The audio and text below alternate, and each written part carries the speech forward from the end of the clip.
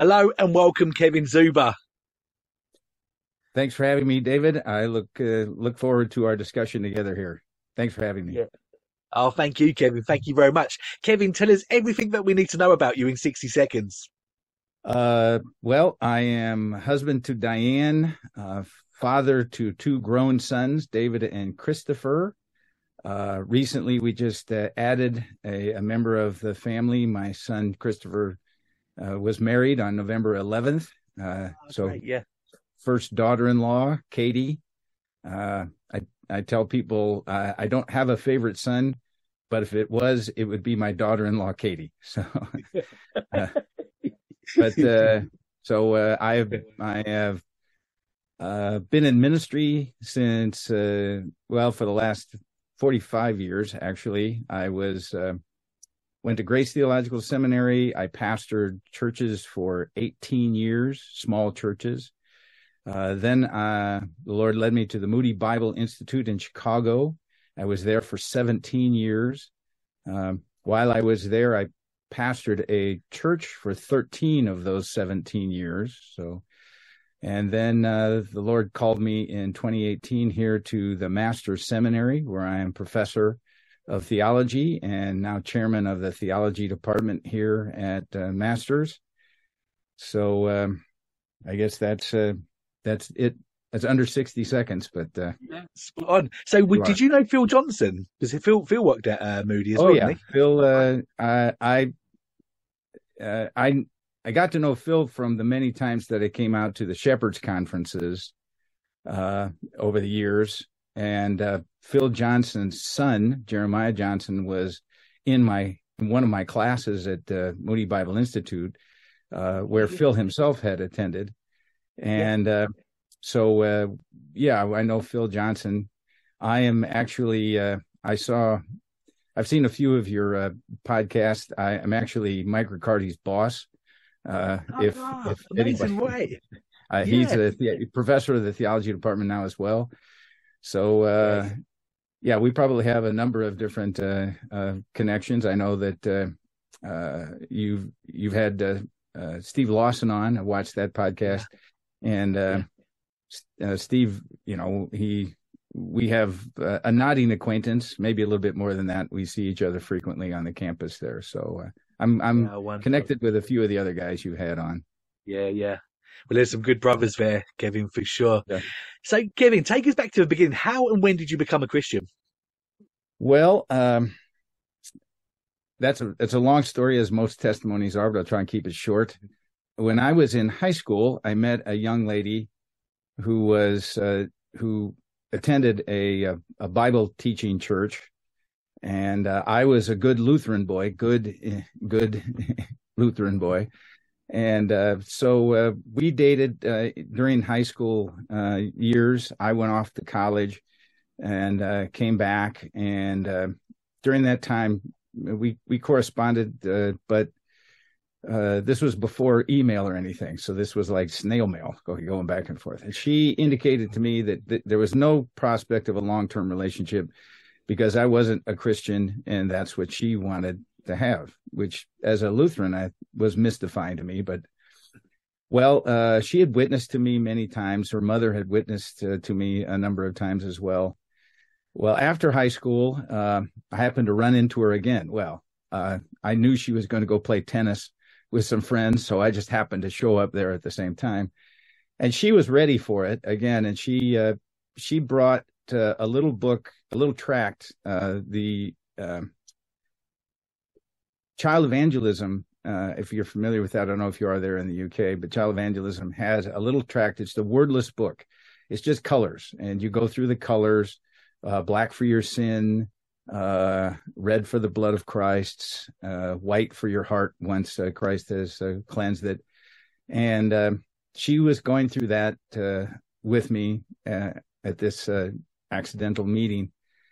And it's one of those kind of things where, anybody that's come to faith in Christ kind of understands. But at this point, I started getting it. I mean, this was clearly the Spirit working. I didn't know that, but suddenly I started thinking more deeply about my sin, started realizing where my life was headed at the time. I had I'd been a year in college, but then had sort of dropped out of that. I was just working, going nowhere. My life was not following things. I was religious, but that was getting thinner and thinner as time went on.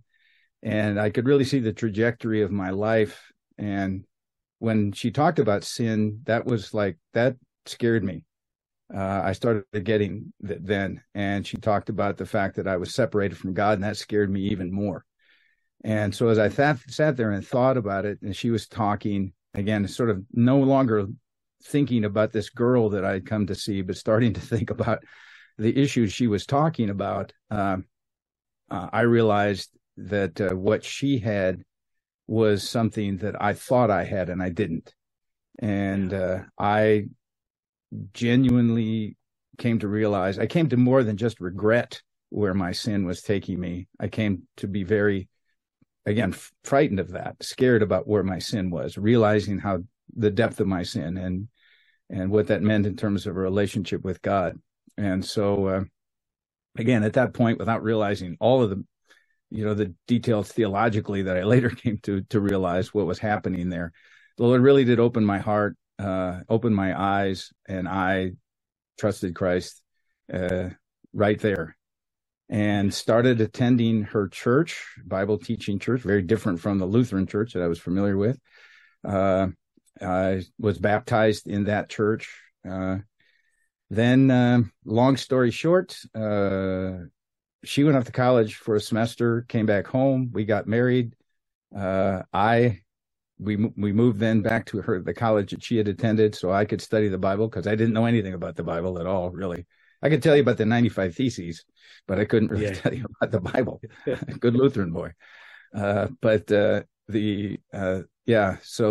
that's it. Then we spent the 12 years there, my growing in grace. And then when the time came for me to graduate from college, I was told, you need to go to seminary. They had a seminary right there. And I thought, okay, kind of loved it. So I went to seminary. And that's kind of how the Lord has led me since. So, wow. How soon did you feel the call to ministry, Kevin? Well, that's another thing, David. I mean, people talk about call to ministry. I'm not sure I did. Like I say, I had a professor in college that said, I did well enough in my studies. You should go to seminary. So I did. I went to seminary. I didn't know what I was going to do with that, but I enjoyed the lifestyle. I mean, it was just me and my wife for the first 12 years of our marriage. And I enjoyed going to school. I enjoyed studying scripture. I enjoyed studying the languages. And so I did that. When I was finishing my MDiv, one of my professors said, you need to get a THM. So I said, okay. So I started doing that. I started getting opportunities to preach in various small churches. It was in Indiana. So I started preaching, and everybody, responded favorably to that. A small church needed a pastor that they couldn't pay. I was introduced to that church. Would you be our pastor? We can't pay you. I said, okay. My next pastorate was the same thing. People came to me and said, hey, we realize you're in a church where you're not getting paid. We'll pay you. Would you like to come here? So I did. And that's kind of the way it's been, David, all the way through. I've never put in an application. I tell my students, it doesn't happen this way. The Lord has to push me into the next thing. But when I moved from the pastorate to Moody, they contacted me. That never happens. When I moved out here, I went to have a conversation with John MacArthur, and at the end of that conversation, I was invited to come to the Master's Seminary. So, I having a call, I guess I have, because the Lord has blessed, the Lord's led me into things, and I've had a great life and great ministry. But in terms of feeling like I've had a call, I just do the next thing. I mean, I'm like Abraham's servant. Being in the way the Lord led me. So the Lord just opens up a door and says, go here. Okay. That's what I do. Yeah. Great. Thank you, Kevin. Thank you for sharing that. That's great to hear. You've just brought out a new book titled Heaven and Hell. How did you come to write this one, Kevin? Well, here at the Master's Seminary, we have a program called the Institute of Christian Life, ICL. And those are a series of short video classes. You can go on the TMS website and look for educational resources, and then it'll show you Institute for Christian Life.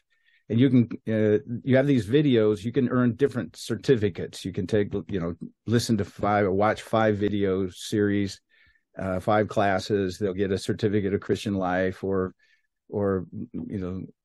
Christian doctrine, something like that. So we do these videos. Well, Dr. Peter Sammons, who just, by the way, you should ask Peter Sammons to be on your podcast. He's another one of our Masters guys. But Peter Sammons is spearheading getting books written that go along with this Institute for Christian Life. And he asked me if I would do one. And we got to pick our own topics. So I chose the first in the series. There's another one out that I've got, and we probably have half a dozen more in the whole series there. But I chose the one on heaven and hell because we can talk a little bit about what is personal eschatology, but I really think that's a subject. Obviously, pastors need to know about that. And more than just on a theological level, they should be able to give some answers to people on those things. And it's always, again, one of the areas that when I teach systematic theology and I teach eschatology, that comes at the end, and I usually run out of time. So I had some great notes and done some good studies in it, but had never really had the opportunity to sort of get it out there, and certainly not published. So I asked Dr. Sammons if I could write on that, and he said yes. And then so this is the book that I produced. I think it's helpful. And again, obviously, personal eschatology is something that everybody has to face with respect both to their own lives, obviously, but with the lives of others. Pastors, again, have to minister to people. So I thought it would be a helpful book to write. Fantastic. And like you say, there's a video series that goes alongside this with yourself. And I actually got an email yesterday. I believe these are actually half price at the moment. So It's great timing. I'll put a link, I'll make sure that there's a link in the description below. Wherever you're watching or listening to this podcast, it's a great time to check out both the video series and Kevin's book, where there'll be a link to in the description below as well. Kevin, you've mentioned the phrase personal eschatology. If that might be new to some people, just explain to us what that actually is. Well, personal eschatology is related, obviously, to a larger field. In systematic theology, eschatology comes from the Greek word eschatos, which means last. So it's a study of end times. It's the study of last things, which is a study that has been abused both by its friends and its enemies, frankly. So, we try to bring some sanity to the study of what the Bible actually reveals about end times. And that would be issues about, the second coming of Christ, the issue of the kingdom, judgments, and those kinds of things. Personal eschatology obviously has to do with our individual part in that. What happens to us? First of all, everybody's going to face death. So death is a part of what personal eschatology is about, facing the issue of death. And then a lot what's in the book is correcting false notions. Many have risen over the years, because obviously that's a question most human beings are going to ask. What's going to happen to me after I die? I know I'm going to die. What's going to happen? And, different religions, different cults, different ideologies, just different personal ideas have arisen. And so I thought it would be very helpful to sort of correct many of those kind of things, but then also for believers to sort of give them what the Bible tells, because the Bible does tell us a lot about what happens to us. Because that obviously eternity is going to be much longer than these short lives that we have now. So knowing about that, I thought would be very helpful. So it tells us about what happens to us immediately after we die, deals with those kind of questions, deals with judgments that we're going to be facing. And some of the things that, again, modern culture tries to ignore altogether in terms of dealing with this particular issue. So those are the issues. Yeah, so helpful. We're going to cover a few of those false understandings, as well as the truthful ones that we find in Scripture as well. Considering that we're all going to experience death one day, Kevin. Most people tend to spend very little time thinking about what happens when we do die. Talk us through what the Bible teaches us about the process of death. Well, that's the process of death itself. Process. That's an English American sort of difference there. The process of death is something outwardly very similar. I mean, I don't think most people in terms of watching someone go through the throes of death or in the process of death would see a lot of different. Our bodies, because of the curse, they decay. We get older every day. At my age, something else. Like, what's going on there? I remember a quick story when I went in to get my eyes checked a number of years ago and realized I probably was going to need bifocals. I asked the optometrist about it, and I said, I'm having a hard time reading. He said, yeah, it's just the natural degenerative process. And I asked him a couple of other questions of things that was happening, and he just said the same thing. Yeah, it's just the natural degenerative process. And I left there more depressed than I'd ever had leaving the doctor's office. But it's true. We all are going that way. So outwardly, again, the process looks the same. Even if we face diseases just like the unbeliever does. We face those kinds of things. But what's going on inside is very different. For the process of death for unbelievers is utter loss, and without any kind of other hope. That they know that. This is why they don't talk about it, and then why we do everything in our culture to stop talking about it. We used to have wakes or remembrance meetings or something in our homes in the front parlor. No, we can't do that anymore. So we had it in the church, and then no, you don't want to be putting Uncle Aby up on the communion table on a Saturday and then taking communion from the same table on the next day. So, no. So we put that in a funeral home, a place we only go when we die and have to deal with death. And we spend as little time as we possibly can in those places. We do everything we can to ignore death, the unbeliever, and some believers too, but they're doing it because they recognize that's utter loss. There's nothing that they can really anticipate. So for them, it's a terror. They look at it and do everything they can to try and avoid thinking about it, because they just haven't, it's something for them that they have no hope. And death for them is something, again, not only do they try to ignore it, sometimes they think of it as an escape. Well, if I could just die, that's Hamlet's question, and the issue there was even Hamlet came to realize, no, that's probably not a good choice. But some people, some people dealing with people that are suicidal, you say, well, what do you think is going to happen? And well, they don't think about it. It's not something that they, have given enough consideration to. But for the believer, it's inwardly, it's entirely different. It's not that it's, for the one more thing, for the unbeliever, it's just it's very, very sad, because there's, when someone, not their own death, but when a loved one dies or someone dies, it's just they have no answers for it. And usually, actually, it's too late at that point to start asking questions. It's just the wrong time to start, at the funeral, in front of the casket. Where do you think she is? Where do you think she's going? It's just, I've been there. I've done funerals for unbelievers, and it's just, it's a great place to preach the gospel, frankly, but it's something where they just, you can tell the blankness. For a believer, it's the opposite. Paul even says it's a game, and unbelievers have no clue about what that means. For us, the process itself of death, dying, is not hopeful, but for us, it's not loss. It's and here's where the different metaphors come in Scripture. We fall asleep, we go home. Precious in the sight of the Lord is the death of his saints. I mean, we have an entirely different perspective on death. We recognize that it's an enemy, but it's a conquered enemy. It's not something that we need to fear. And that's why I wrote the book, because some believers still have that fear, residual. from their previous life, or they haven't really thought about it. So I want to sort of bring them to the believer's perspective on this. We get to see Jesus. We're going to be like him, for we'll see him as he is.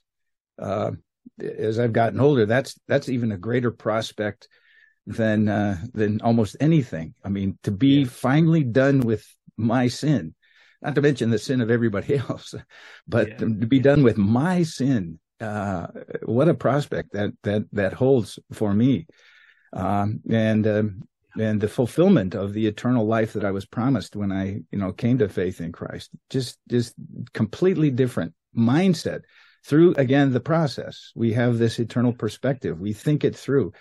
So it's not a fun thing. I mean, I'm like I've said, I've heard a well-known preacher that I heard a number of years ago said, "I'm not looking forward to dying. I am not afraid of death."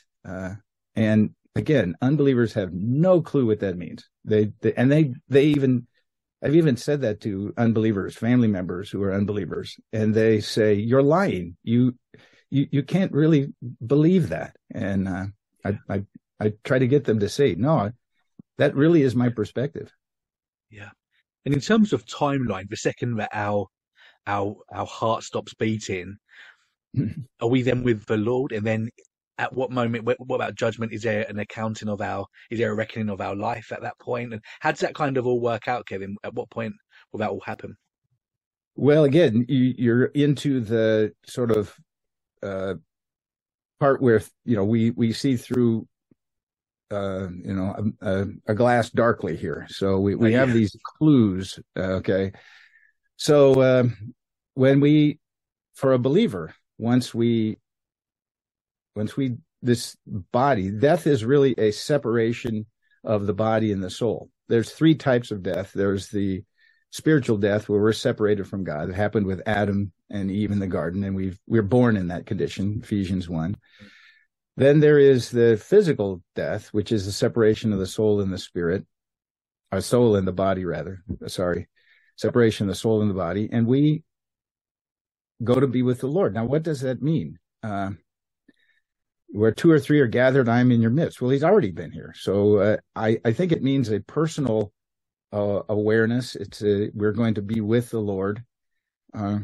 And I think I've seen paintings of people's imagination, where they get to see Jesus and they're giving him a big hug. That would be nice. I'm not really sure. Again, that's a little too physical sort of thing. So we go into his presence. I think it's more relational than spatial, is that we come to the realization of our relational reality with Christ. These are the images, again, which are somewhat metaphorical. We see him face to face. We get to be in his presence, these things. If anything, it's a state of blessedness. Again, it's a state of the final process of our salvation, which is glorification. And then we do, I think, in my understanding of eschatology proper, we do have to stand before the Lord, but not for judgment in terms of our works. Paul talks about the Bema Seat judgment. And I don't think that, I don't think some people have the idea, well, we're going to replay our entire life, and you get to stand there and be embarrassed. I thought, wow. That's hardly the image that I think is being given there. I think what's there, that's rewards. So I've always likened it to graduation. Everybody graduates, everybody's happy, everybody gets a diploma. Some people get those little gold cords to wear as well. But even at that point, I don't think we're going to mean anything, because that's all going to be cast at the feet of Christ anyway. So we are acknowledged. The Lord says, "Well done, good and faithful servant." And then we, again, get to experience this ongoing as a community again, the bride of Christ, the presence of the Lord. And then that's the eternal state. We're gonna be in that. So there is the issue of where believers are during what I believe is the millennial kingdom on earth. Again, I have students, we're going to rule and reign with Christ, and I said, well, what do you think that means? That we get to be mayor of some small town in Palestine? I don't, what are you thinking? We're going to rule and reign with Christ. I said, I think of it as the court of Louis the 14th. When Louis said, I think we're going to do this, everybody in the court went, yay, we're with you. I think that's how Christ is going to rule. So, but what we're going to be doing, Revelation 4 and 5 would indicate to me that worship is what we're going to be doing. We're going to get to worship. And I tell people, what's heaven going to be like? I said, well, I think heaven's going to be like one long church service of worship that we will stop and take breaks in order to learn more theology. So we'll have more to worship God about. I said, so it's great. It's like seminary with chapel all the time, and some people look at me blankly like, what are we going to be doing?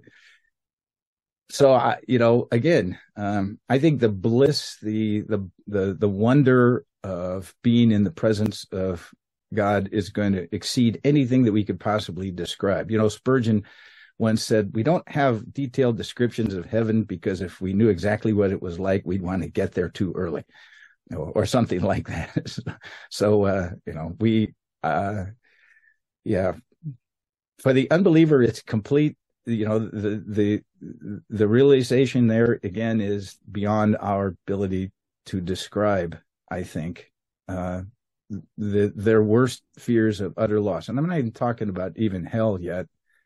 The worst fears are realized, and that what they suppressed in unrighteousness, Romans 1:18, will come to the realization they're not going to be able to suppress it anymore. And some will think they have made it. Again, some of what Jesus taught about the people who called him Lord, Lord, and he will say, depart from me. Can't think of any worse statement from our Lord than that at that time. That has to be utterly, utterly devastating. In my mind, worse as a realization than any kind of punishment that's going to follow from that. They too will go through a judgment, but their judgment will be utterly different than the believer's judgment. Their judgment will be the great white throne judgment, as it's described, and their judgment will be, look at your life. They will be judged on the basis of their deeds, but their deeds are what reflects their heart, and they will be without any kind of recourse or rebuttal. You didn't know the Lord. You chose not to know the Lord. And now you are separated from the Lord God for eternity. And again, as unimaginable bliss heaven will be for Christian, can't even begin to describe how great it's going to be. That sort of loss is again really hard to even contemplate, even as a believer. Yeah, no, thank you. That's very helpful. Kevin, what is the intermediate state, and how does that link to Sheol or Hades? Well, again, to go back to your question, what happens the moment our heart stops beating? Where do we go? Again, because we know that, as I've just described it, there's going to be something of a process, a time frame, if you will, that I've outlined very briefly in the previous answer. What's going to happen to people? Where are they until those judgments happen? What are they going to be doing? And where do we go until the Lord comes again and we are raised with him? And physically, I do believe in bodily resurrection, and I believe everyone's going to be raised physically. Ultimately, everyone's going to have to go through that. But what happens in between? Well, this is the issue of the intermediate state. Usually, people who try to answer that go to one text in particular, and that's Luke 16, where you have the parable of the rich man and Lazarus. In tradition, the rich man has been given a name, Dives, which is related to a Latin term that just means rich. So I don't think that was his name. But and that describes, of course, the conversation.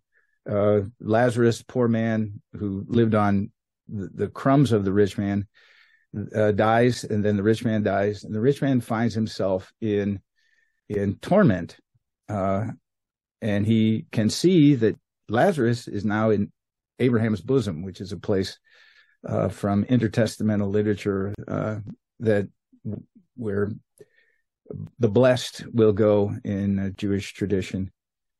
And the rich man, in his torment, has a conversation, not with Lazarus, but with Abraham. And they go back and forth on several things. The question is Jesus telling us a parable there that is attempting to give us the compartments of hell, or is he telling us a parable not for the dead, but for the living, that they need to, if they are more like the rich man, they need to consider? Because the parable actually ends with the rich man saying, well, Abraham, if I can't be helped here, at least send Lazarus to tell my brothers so that they won't come here. And I think the key to the whole parable is Abraham says, they have Moses and the prophets. They have the word of God. If they will listen to that, then there may be some hope for them. But he says, they won't be converted even if someone rises from the dead. Yeah. So the issue there, the point of the parable is, prepare for eternity now before you get there. It's not intended to teach us about the different compartments in the afterlife. So that said, I think what does Scripture indicate for us? Well, some of what underlies that understanding of the parable is the Hebrew word Sheol, and Sheol is a term that is quite flexible. One of the difficulties of Sheol is the fact that it's found frequently in the Psalms. Of course, Psalms are poetry, and poets have license to sort of take words in some way or indicate some things that have some different meanings to them. Basically, the word just means grave. And so when someone in the Old Testament said he was going to Sheol, or to go to Sheol, it just was going to the grave, or it means he was going to die. So in that day, people would be buried in tombs, mausoleums really, and multiple tombs. This is why the tomb where Jesus was laid was intended to be a family tomb that multiple generations could be laid in. I had a professor back in seminary who spent his summers digging around in old tombs that they would find in Israel, and he said that there'd be like a main slab where the deceased would be laid out, and then they'd find a few bones on that one, after the grave had been abandoned, and then they'd find a pile of bones over in the corner where succeeding generations would be, they just push the one off the old set of bones and put the new one there. So it gave new meaning to he was gathered to his fathers, right? I mean, they're all gathered over in the corner. So again, a place of corruption, obviously, like any grave is, a place you don't want to think about going. So it just meant the grave. And over time, particularly because its association in the Septuagint, the Greek version of the Old Testament, used the Greek term Hades to translate Sheol. So did the authors, or did the translators rather, of the Septuagint really want us to sort of bring ideas about Hades from Greek mythology into the meaning of Sheol? I don't think so. I think, and Hades was again a place of torment and judgment. So you see how these ideas sort of get mixed in with one another on things. And another thing about the term or the concept of Sheol is that clearly the Jews, particularly after the Babylonian captivity and the restoration, had a clear, I think it goes back to Abraham. Hebrews tells us Abraham thought Isaac was going to be raised. So he had an idea of resurrection. But in these later years, the captivity and restoration, the idea of resurrection was developed even more among Jewish ideas. And so Sheol had to be adjusted in their understanding about that, and not as a place that was just terminal. Some did. Sadducees, did not believe in the resurrection. So some Jews, just stuck with, the Sheol is the grave and that's it. Whereas others recognized that there were some openings there. Again, usually in the Psalms, some poetic sort of notions. But all of that said, David, it's very cloudy, right? What did they mean by Sheol in any particular passage where it's used? I think you're safe to think of it as the grave. You're also safe to think of it as a place where, again, a person's soul might find repose of some kind. So I try to get people to eliminate the idea of Hades from that, Now, when you get to the New Testament, you have Jesus teaching, who taught more about hell than anybody else, okay? And he talked about Gehenna. Now, Gehenna was a place that was on the outskirts. Now it's kind of central Jerusalem, but it was on the outskirts of the city. It was the garbage dump. It was a garbage dump. Second, it was first the place where apostate Jews would sacrifice their children to Moloch. So it was a pretty terrible place. It had a very bad reputation. So you didn't mind putting a garbage dump on top of a place like that, because you sort of wanted to sort of make it a place, a terrible place. And so Gehenna became this garbage dump. Well, like garbage has a tendency to do that isn't properly composted, it spontaneously combusts. So it would be on fire. So, the Jews could look out from Jerusalem and see Gehenna was on fire. It was burning. It became metaphorical then of hell. And it's clear. We could debate it some, but it's clear that Jesus believed in and taught a literal hell, a place of fire, using Gehenna sort of as the metaphor for that, just something you could point to.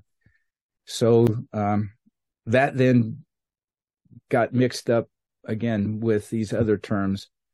So where do the unbelievers go? They go to hell. Well, back to your question, how does Sheol and Hades relate to the intermediate state?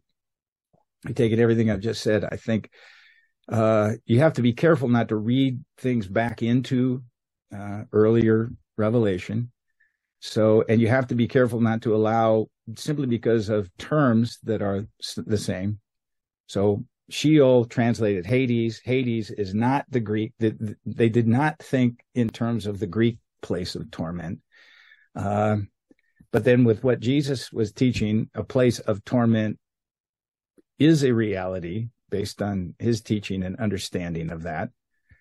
So, that's that's kind of like the not short version of how we are understanding Sheol and Hades. I think, again, when Hades doesn't show up very much, but where it does, I think you can just sort of just keep it as a rule. Do not import Greek notions into that usage, and you'll be on safer ground. Yeah, it's really helpful. Thank you. There's often pictures painted about this intermediate state where there'll be loved ones who have died before us, who'll be up there and they'll be aware of us and looking down and cheering us on in our life. What are your thoughts on that, Kevin? Well, you hear that a lot. And as a pastor,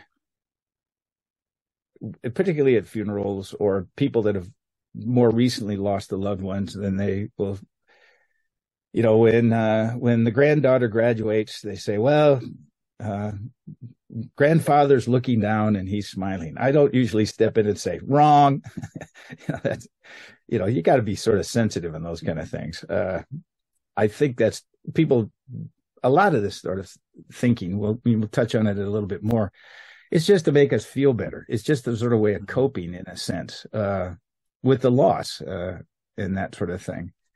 So do I think that people are looking down on us? I've often thought, well, if you think granddad's looking down on the graduation. Did you think about Granddad looking down on you when you were stuck on traffic and you were getting upset? What would Granddad think about that? Well, we don't want to think that he was looking in on that part, Yeah. or other things even worse, of course. But no, I don't think there's any indication at all. I mean, again, even our parable that I mentioned earlier indicates that no, there's no real conversation between the two worlds. You can't be going back and forth. I don't think they are aware. I don't think I wish they were. My mother-in-law was a big supporter of the Moody Bible Institute, and she had already gone into the Lord's presence before I taught there. And I wish she would have known. That would have been really great, you know. And she might have wondered about Moody at that point, but nevertheless, but I don't think there's anything in Scripture that indicates that. Nor do we need to know. I mean, there is one in heaven who's looking down on us now, and he is quite aware of all of those kind of things. And we should be thinking about not about Granddad looking down on us. We should think about the Lord Jesus Christ knows, and His Spirit is with us. So whatever comfort that sort of allows people, I think, or fear, you know, in that regard, I think we should recognize that should be it's more appropriate to think of the Lord doing that. He's not aware. The intermediate state, again, is there's a number of different things we could talk about errors in that more particularly, but I try to get people to not think about that. Scripture doesn't really tell us much about that, because we shouldn't be thinking about the intermediate state.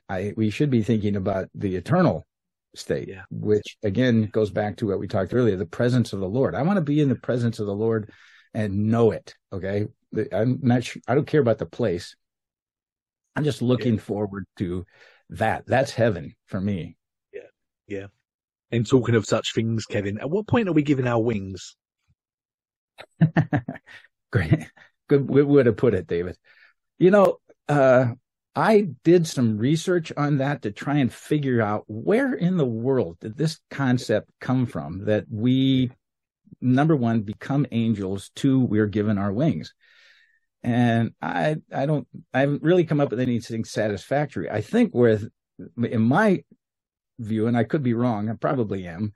No, I am, wrong on this. But from my perspective, I think it got popularized by Frank Capra's movie, It's a Wonderful Life. If you're familiar with that, and the angel Clarence gets his wings, and every time a bell rings, an angel gets their wings. I've never heard or seen or been able to locate any kind of prior understanding to that. At least that's where it became, I think, very popular. And why, I have no idea. Jesus makes it very clear that at one point he said, we are neither given in marriage, offered in marriage. We don't have families in heaven the same way we have them here, because he says we'll be like the angels. I don't know that he means that we'll be genderless. I don't know that we mean our lifelong associations are going to be. I can't imagine getting to heaven and saying to my wife, "Hey, that was a great 50 plus years. See you in eternity." I'll have a special relationship with her. I don't know what that's going to be, but we're not angels. We don't become angels. We're going to be human beings. We're going to have resurrected bodies. We're not going to procreate. That's clear from what Jesus said. But angels are entirely different class of beings than us. We're not, so where does that idea come from? I think, again, it's something where it's a nice thought, and people said, oh, good. Again, it's like the previous point that we just made. He's up there looking down on us. He's sitting on a cloud with his harp, and he's happy with us, and all those kinds of images. I think it's meant to be a comfort to us. It's not scriptural at all. Where the idea of us sitting on a cloud with a harp comes from, again, I haven't been able to figure that one out, except I have seen some cartoons that have that, and I've seen, I think it actually some cartoons in some engravings and things from the Victorian era which was very sentimental era. And even in the UK, they're very sentimental, so how would we depict somebody looking down on us? Well, what better way than from a cloud? And just to make sure that he's not, alive anymore, he's got a harp again. Why? It's just an image that became sort of set in our Anglo English context of, okay, how do we depict somebody who's gone on but can still see us? Again, I think it's all meant to sort of make us feel better. There's really no scriptural warrant for it at all. And of course, what these things do is they make us take our eyes off of the Lord, right? In terms of that is our great hope, right? The fact that we're going to be eternally with Him, and all of these things end up, clouding that view. Right, exactly. Kevin, you touched on this earlier on about the judgment for Christians. Will there be varying levels of punishment in hell, and also will there be varying levels of blessing in heaven? Well, again, I do believe in a literal hell, and I do believe there will be levels of punishment in hell. Again, from some indications that we have in Scripture in terms of Jesus said he will receive the greater judgment. Okay, in a couple of instances, again related to his parables. As far as rewards, again, the New Testament speaks of different crowns that we will receive, and the crown of righteousness. Different crowns. I think the operative question, though, is what difference will it make? Yes, there will be, but what difference will it make? And we're going to cast our crowns at Jesus' feet. So, it's not for personal, I don't get to wear, like my again, go back to graduation. When I graduated, I got my little gold cords. Some people get one, some two, some three. I had my little gold cords. I was very proud of myself. Shouldn't have been. It was of the Lord, but nevertheless.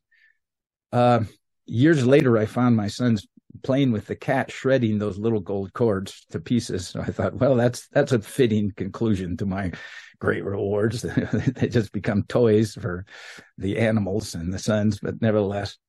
Once again, I don't think those things are meant for us. I do think there's different levels. I don't think they're meant for us to sort of try to figure out, which ones they are, how many stripes I get, or what rank I have, or something like that. They're not meant for then. They're meant for now. They're meant to tell us, it's meant to be an encouragement to faithfulness now. It's meant to be an encouragement to pursue the things of the Lord now. I think a lot of those kinds of issues, and again, in terms of even punishment in hell, they're meant to sort of say the Lord is not completely oblivious to, the fact that some people are worse than others.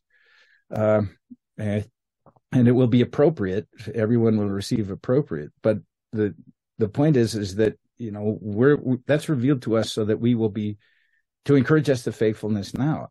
I don't think it will make any difference then. I don't think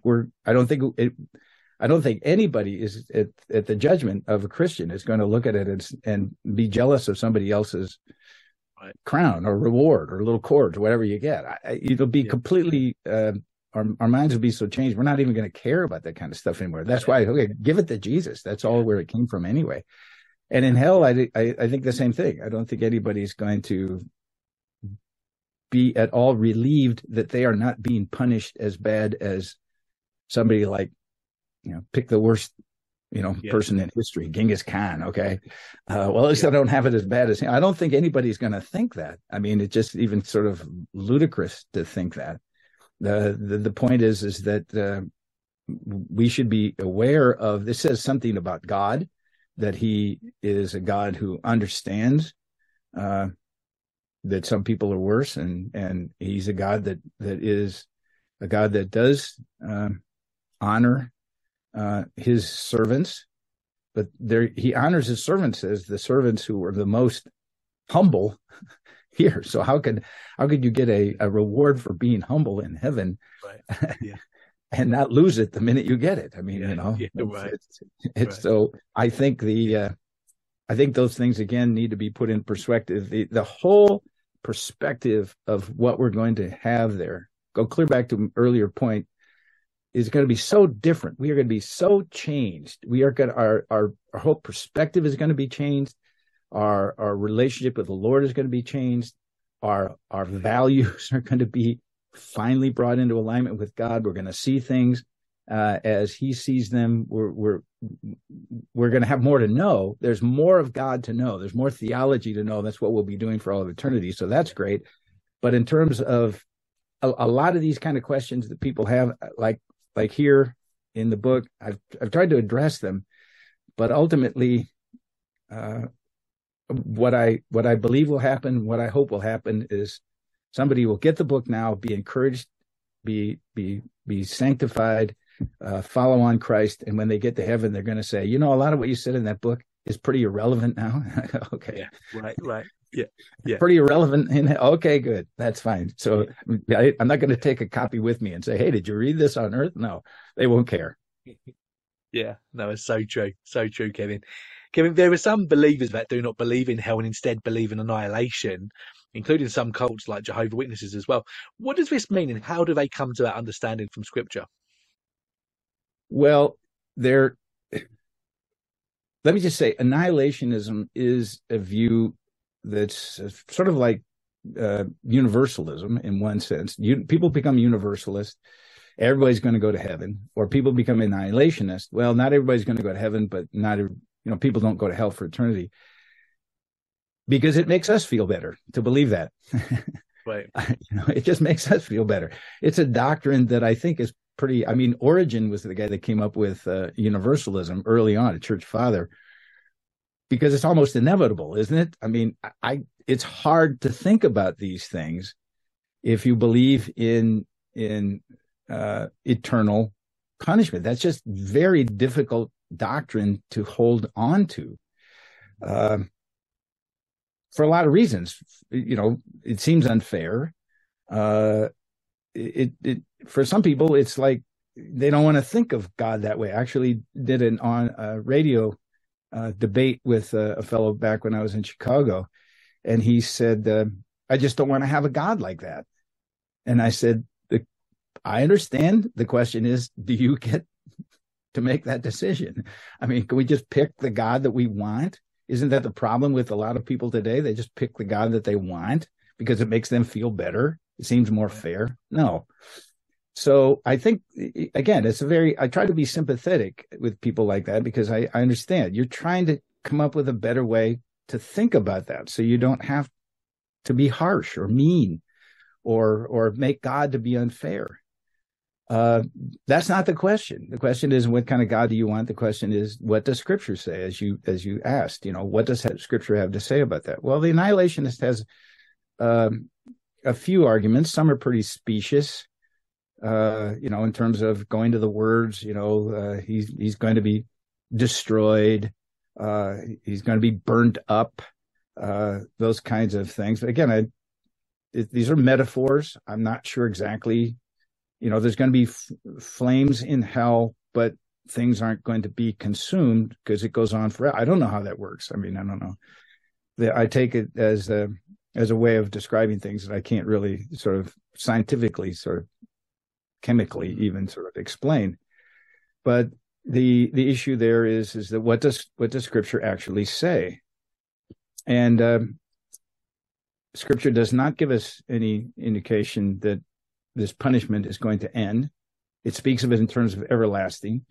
In fact, if you think about it this way, David, from the standpoint of the fact that it's parallel, by my faith in Christ, am given eternal life, and the unbeliever is given eternal death. Well, I see the annihilation would say, well, see, there it is. Death is just gone. He's gone. So it lasts for eternity that he's gone. I said, well, you don't understand. Again, go back to what I said earlier about death. Death is separation. So physical death is a separation of the soul from the body. Spiritual death is separation of the soul from God. And eternal death is eternal separation, which means a state in which the eternal nature of the unbelievers, I guess you could put non-relationship with God or relationship with God in terms of punishment, is parallel to the believer's eternal relationship with God in his presence. So you really can't, monkey with the exegetical and grammatical reality that eternal life, which is ongoing with God forever, is what we experience in eternal death, which is ongoing separation from God forever. Us in bliss, them in punishment, is what's being indicated in Scripture. Yeah. Once again, I have to say, I know in this debate that I had with this fellow, he just came down to the end, and I was going through Scripture. He's taking his arguments. No, you can't take it that way. That's not what it's saying. And at the end, he said, again, I just can't believe in a God that would do that. And I said, you know what? I think you need some more theology, and you need some more humility, in the sense that I think that when I am in heaven, this kind of goes to another issue. How are we going to have no tears, no sorrow, if we know that loved ones are in hell? And my answer to that is, right now, I don't know, because I don't know how I could figure that out. The annihilationist had figured it out. Okay. Right. Well, they're gone. Okay. Nothing we can do now. Let's just praise God. I don't think that helps, by the way, the individual, that's lost, the unbeliever. Try that on an unbeliever. Well, you're going to go to hell, but don't worry, it's not going to be forever. I don't think I don't think that's helping the way they think. Again, from my standpoint, I think that when I get there and my mind is renewed and I have God's perspective on things, I'm going to be able to not have tears or sorrow. I'll be able to have it from that perspective. Mark Dever, who you've had on the program before, once told the account of a young man that came and wanted to be a member of his church, but didn't want to sign the doctrinal statement about hell because he thought he was annihilationist. Yeah. And Dever said, go home and read these books. You can't be a member yet. You got to sign the doctrinal statement. And the man went home and did that, and came back, and he says, I do understand now about eternal punishment. He says, I guess I put that aside. This is what Scripture teaches. But this was the young man's testimony to Dever, so maybe you should get him to relate it to you. But he said, the young man said to Mark Dever, and something's happened. The cross of Christ is sweeter to me now. Yeah. When I realized what Christ paid for by his death on the cross for me. Yeah. It does say what I needed was an infinitely perfect, righteous sacrifice in my behalf, because even my sin deserves an infinite punishment, and Christ took that for me. And I think we want to be careful that while we're trying to sort of relieve the character of God from something that unbelievers might consider to be unfair, let's be annihilationist, that you diminish the work of Christ for what he's done for us. The punishment that I deserved in hell for eternity, Christ took that for me on the cross. That's good. I don't understand that. I've got less understanding of that than I have an understanding of eternal punishment of the wicked. But that for grace is the perspective and that's just maybe, David, just a taste of how we might be able to sort of reorient our minds when we're there on this subject. So yeah, that's really helpful. Thank you. I think Steve Lawson, who you mentioned earlier on, he talks about when you go to a jewelry shop and you're about to buy a diamond ring, they bring out the black cloth, don't they, to put the diamond ring on top of it, and it really brings it out. It's similar, isn't it, to what you're saying? It's that backdrop of knowing our sin and the punishment that we've been saved from. Mm-hmm. Kevin, what will our relationship be, and how will we interact with all three persons of the Trinity in heaven? Well, as I said, this is the glory of heaven, right? I mean, we get to be there, and I think, which is the meaning of human existence. I think I've always said, this is a big question. Why am I here? And the answer is to glorify God and enjoy him forever. Okay. That's it. We're made to have a relationship with God that brings him glory. That's it. Okay. Sin has interrupted that process of the salvation that Christ has accomplished for us is what restores that. So what are we going to have? Well, the medieval theologians spoke a lot about the beatific vision. of being able to see God. And we know from Scripture that no one can see God at any time and live, but we'll already be dead. Why not see God then? I tell people, well, and people are disappointed in this. When we get to heaven, you will not get to see the Father. The Father is a spirit.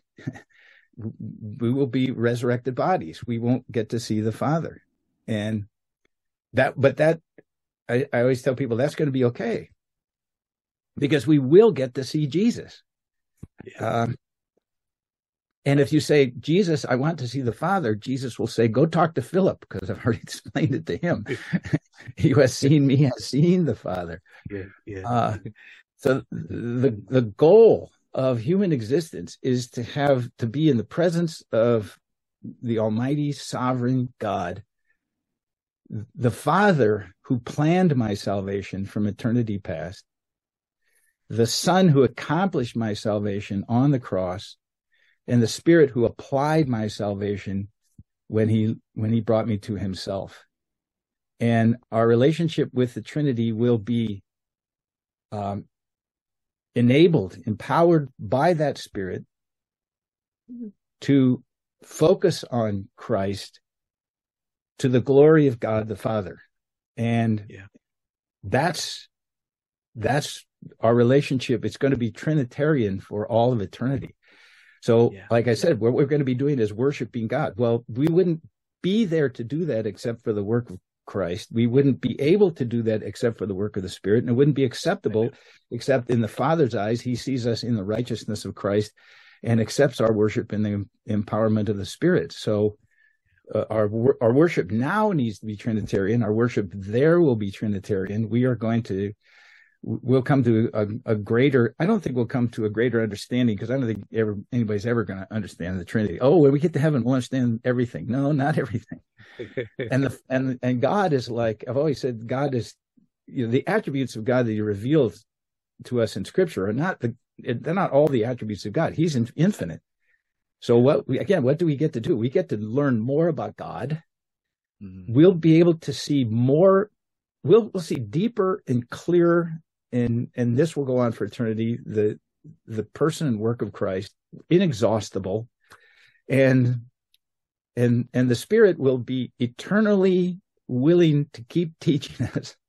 He's going to be the Paraclete that's never going to leave us, and he'll keep teaching us for all of eternity, and he'll have a easier time of it because we're going to be less resistant and no sin. He can't wait. This is anthropomorphic. The Spirit can't wait for us to be in heaven either, because then we'll be easier to deal with, right? That's what it's going to be. It's going to be all about God.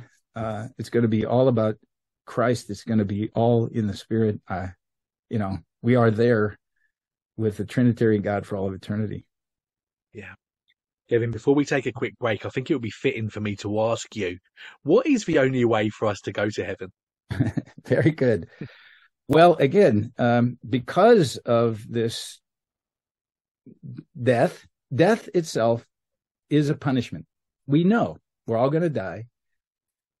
This is kind of what's behind Paul's, treatise in Romans 5. We're all going to die. The question is, okay, why do we die? Is it just a natural thing? The answer is no. The wages of sin is death. We die because for every single death that you ever see, you should think sin. There it is.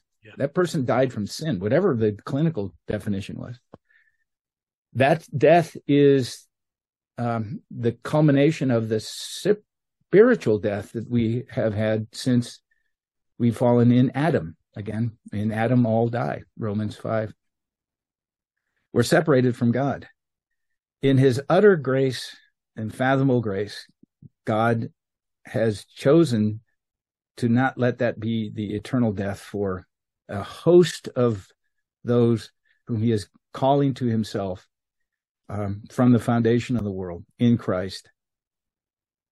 The way we become aware of that for ourselves is we must repent of our sin. We must acknowledge our sin. We got nothing. A fellow once asked me when I was being a member at the church here, why should God let you into heaven? I said, the blood of Christ. That's it. He said, well, what about this? What about that? I said, the blood of Christ. That's all we get nothing but the blood of Christ. Trust Christ. Confess your sin, trust that Christ is the only Savior in the world, the only one who can save us from our sin. Trust him. And if you find your understanding becoming a little fuzzy there, ask the Spirit of God to do that for you. Just, ask the Spirit of God, open my eyes that I may see. Trust Christ and trust Christ alone on the basis of God's grace and God's grace alone. And not because you're trying to escape hell, by the way. That wouldn't be a good enough motivation. Not simply because you want a better life now, but because you have understood that the whole point of human existence is to get glory to God. So for God's glory alone.